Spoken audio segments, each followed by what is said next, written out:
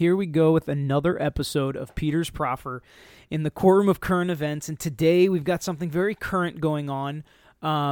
There is a big event that's going to take place in New York City in about a month, and it's going to be put on by an organization called Focus on the Family, and based on their name, you can tell they focus on the family for the most part. And today, our guest is the president of Focus on the Family, a guy named Jim Daly.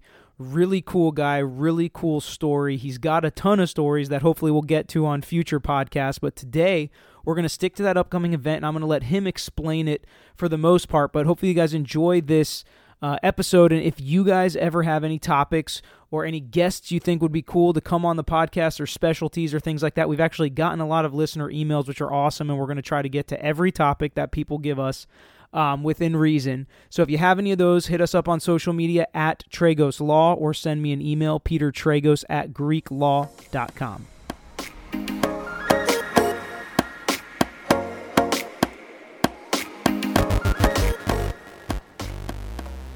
All right, so here we are. Jim, thanks so much for joining us today. We're looking forward to discussing everything about Focus. Well, I appreciate it. Looking forward to it. Thank you. All right.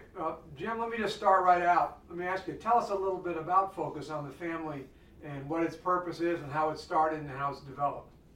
Yeah, Focus started in 1977. Dr. James Dobson started it. He was a teaching professor at the University of Southern California. He taught doctors how to deal with children, basically, and was a researcher himself, psychologist, and child development was his expertise. So he did that very comfortably for a number of years, and then he wrote a book called Dare to Discipline, and that hit the bestsellers chart. Millions were sold, and he and his wife Shirley decided they would start Focus on the Family with the proceeds from that book, because he felt at that time in 1977 that the culture was losing its way when it came to the superstructure of the family, that there were many things, unlike previous decades, there were many things beginning to work against the family, the breakdown of the family, different, research points were coming out, how fatherlessness was affecting the family at the time. In fact, I think there was a Senate report that back in the 70s that was written by Monahan, I believe, who talked about the terrible situation in the African American family where 25% of children born at that time were born to fatherless families. Now it's above 75%. And so you could see this trend continued, and that's what he was worried about. And Focus on the Family has been there trying to not only sound an alarm about the family, but also trying to engage to help struggling families do better.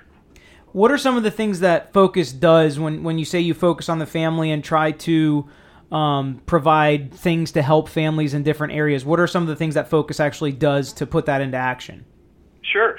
First off, people love the name. People that don't know what Focus on the Family is about, if you just ask a person on the street who doesn't know us, they say, I don't know what they do, but we love the name. So exactly. Focusing on the family, people tend to like that idea. We all have a desire to do that at the best of our ability.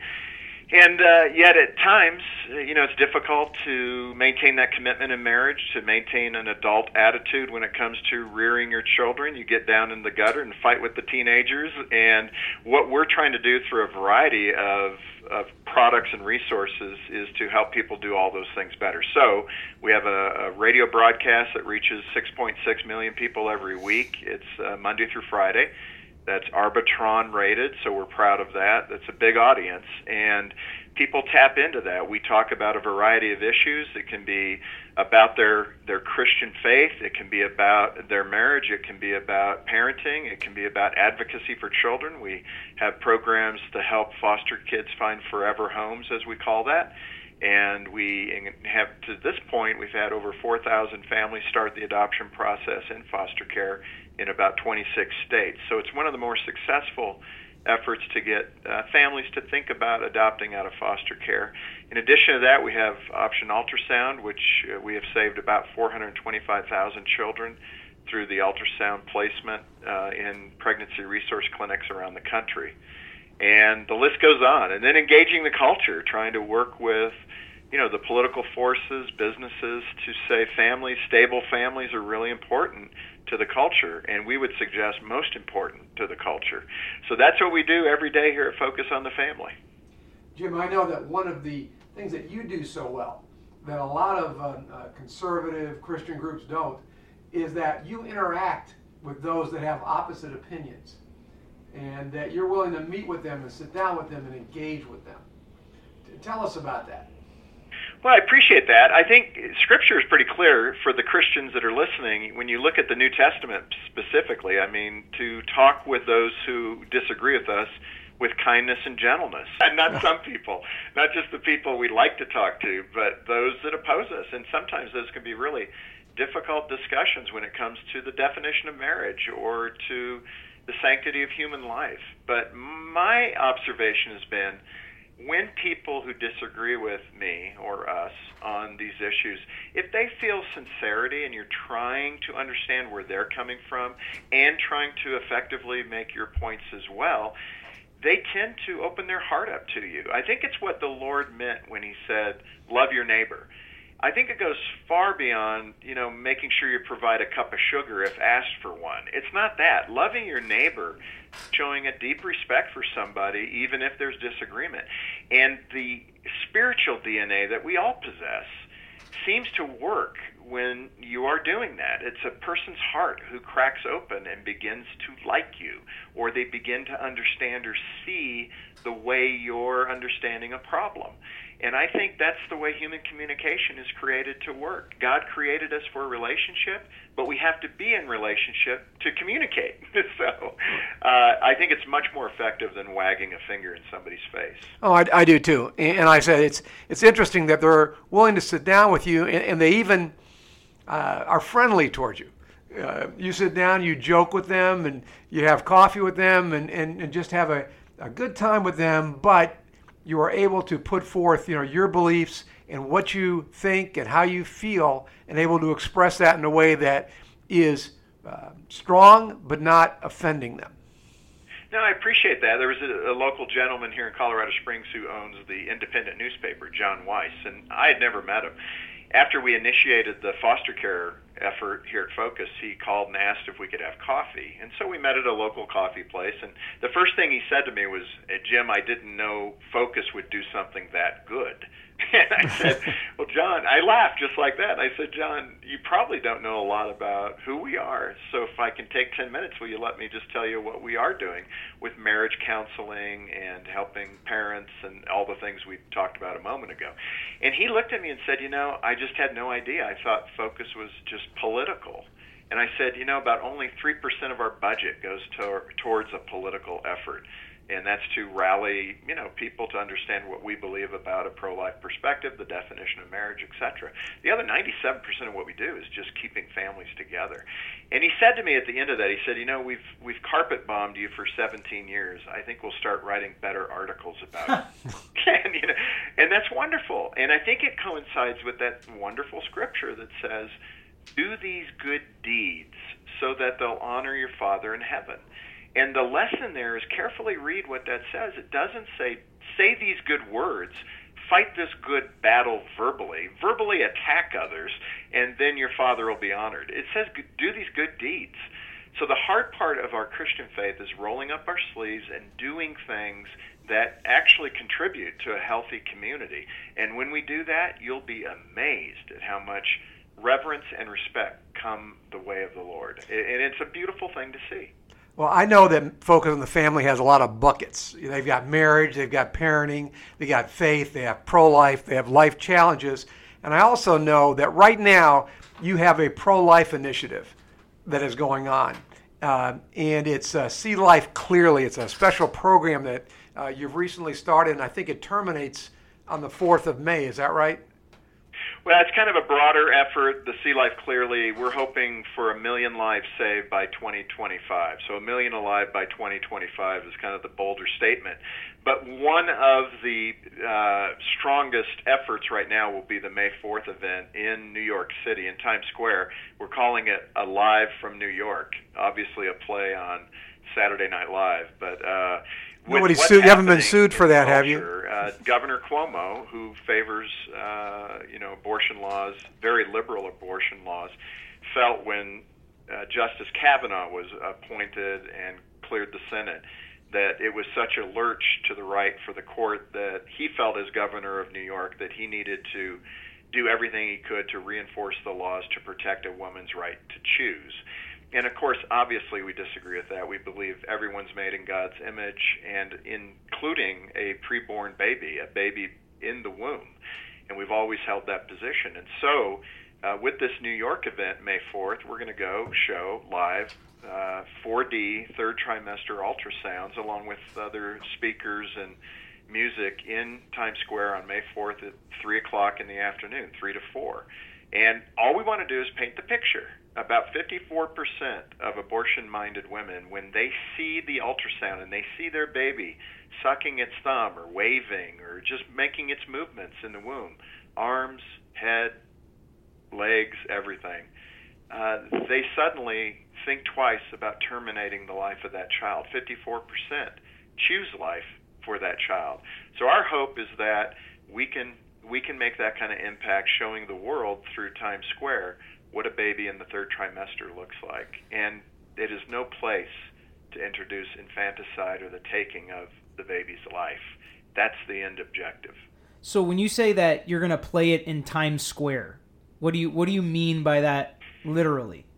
Yeah, well, again, in that hour, we're going to have wonderful speakers. I can't go into that list right now because the Times Square Commission has asked us to embargo those names until the event, the morning of the event. So make sure you can go to focusonthefamily.com to take a look on May 4th in the morning to see who's actually going to be there. But in the end, I mean, the keynote speaker, if we could call it that, will be a live 4D ultrasound of a woman in the 8th month of her pregnancy, and the whole world will see pristine images of what a baby in the womb looks like in that last trimester of pregnancy. We're going to have other B-roll of pregnancy throughout every phase, and people can see the heartbeat at 8 weeks, 12 weeks, etc. But we just think it's a great way to just show them science. Rather than shout us down or obscure the screen or try to disrupt the event, let's just have an open discussion about it. This is what a baby looks like. It's got fingernails, heartbeat, brain activity. It's a human, and there's no denying it. And I think that's the greatest opportunity for us right now to put on display for the world what GE has done through its technology with ultrasound. And not everybody has a chance to take a look at that. We're going to make sure that happens in Times Square. But that's what I'm saying. So when you say you're going to actually show it in Times Square, are you talking about on the big marquees in downtown, like right in the middle of the city, Times Square? Yeah, I mean, there's multiple jumbotrons down there. We're probably not going to be able to secure all of them, but we'll have some of them, and then we'll have additionally 6 of our own large screens that we're bringing in on flatbeds. So there's going to be ample opportunity to see what we're talking about. That's awesome. That's awesome. Yeah, I think it's going to be great. And again, it's not really, this kind of confrontational environment. I don't want it to be that. If they make it that, that'll be their choice. But for us, it's what democracy thrives with, and that's an open discussion about these things. Let's not hide what's happening in the womb. Let's show it very honestly and openly. And again, I think a majority of women, particularly, will choose life when they actually see what's happening in the womb. In fact, when you look at late-term abortion, particularly, first of all, the contradictions, like from Governor Cuomo, on the one hand, rushing to the legislative effort in New York to make sure a woman could have an abortion right up until the baby's in the birth canal, and then claiming, well, this procedure is never done. Well, if it's never done, then why go protect something that's never done? So they're kind of folding in on themselves in that regard. And I think we, with clarity, just need to step back and explain exactly why we think life in the womb is to be protected. Jim, let me ask you, have you had any pushback or legal challenges to the fact that you're taking over basically Times Square, showing all this material there in the public square, public property? Has anybody come after you or tried to come after you for that? Well, not yet, because public property is public access, so you have to go through the permitting process, and we're well underway with that. There's always the chance that a politician or somebody could try to disrupt this. I think in America, unfortunately now, more and more that's the case, where freedom of speech is not, we're not capable of expressing that. You think of the Chick-fil-A in San Antonio airport that is being threatened to be shut down because they don't like who Chick-fil-A gives to. Fellowship of Christian Athletes, a Texas boys' home. I mean, seriously, it's no different than a mafia-style shakedown. And we've got to be able to stand up to that and say, this is not the country, these are not the values that America was built on. Let's respect each other, even in our differences, and allow organizations or companies or people to support and do the things that are, reasonably healthy for the country, whether that's Christian or anti-Christian. The left, the people that oppose us, are able to do and express themselves just about every day in the media. So why can't people who believe in God express what it is we believe in the public square too? So, if somebody wants to challenge us in that way, there's many good attorneys that I think can go right to the First Amendment and be able to protect us as religious people. So, and I think this kind of goes along the lines with what Focus is about, and that's, education. I mean, I think a lot of it is just educating people that are going through things in their lives, whether it's personally or with their family. And a lot of what Focus provides through, books, CDs, radio programs, events like this, is you're providing education so that people can, it's not like you're tricking people. Like what you're saying is 54% of women that might think about abortion, if they see this and they understand and learn where this is in the process and what the baby looks like and how developed it is at this point, that is education that's helping them in their decision making. Absolutely. And, there's been many, many allegations, for example, where women have gone to Planned Parenthood for ultrasounds, and they'll obscure the screen. They'll put black construction paper over the screen so the woman cannot see the baby, or they'll turn the monitor away from the woman so she cannot see the baby. They're doing that for a reason, because the picture is so powerful. And so often women will change their minds if they see that picture, because you can see that it is a human being. And that, for us, is the really the core issue. Let's show the world what is happening in a woman's womb in that third trimester, particularly, where this is a fully formed baby. The Virginia governor who made that comment that, if a baby's born with some abnormality, maybe it's Down syndrome, maybe it's cleft palate, maybe it's spina bifida, maybe it's some other issue, that the baby could be born, kept comfortable, and then the mother and the doctor could have some discussion as to whether that baby should remain alive or be snuffed out. Are you serious? This is the country we're living in now. That is unimaginable, and I don't think this country, and in fact 66%, the data that we saw, 66% of pro-abortion people do not support late-term abortion. It just seems like in a society and culture that seems like we're getting more sensitive to certain things and feelings in life and things like that, yet this is also coming about the same time and kind of from some of the same people, to me just seems so paradoxical. It just seems like it's just so opposite of, what most of the things that are being pushed in society today, to be sensitive to this, let people live how they want to live, yet, when it comes to a baby's life, it seems like it's going the opposite direction.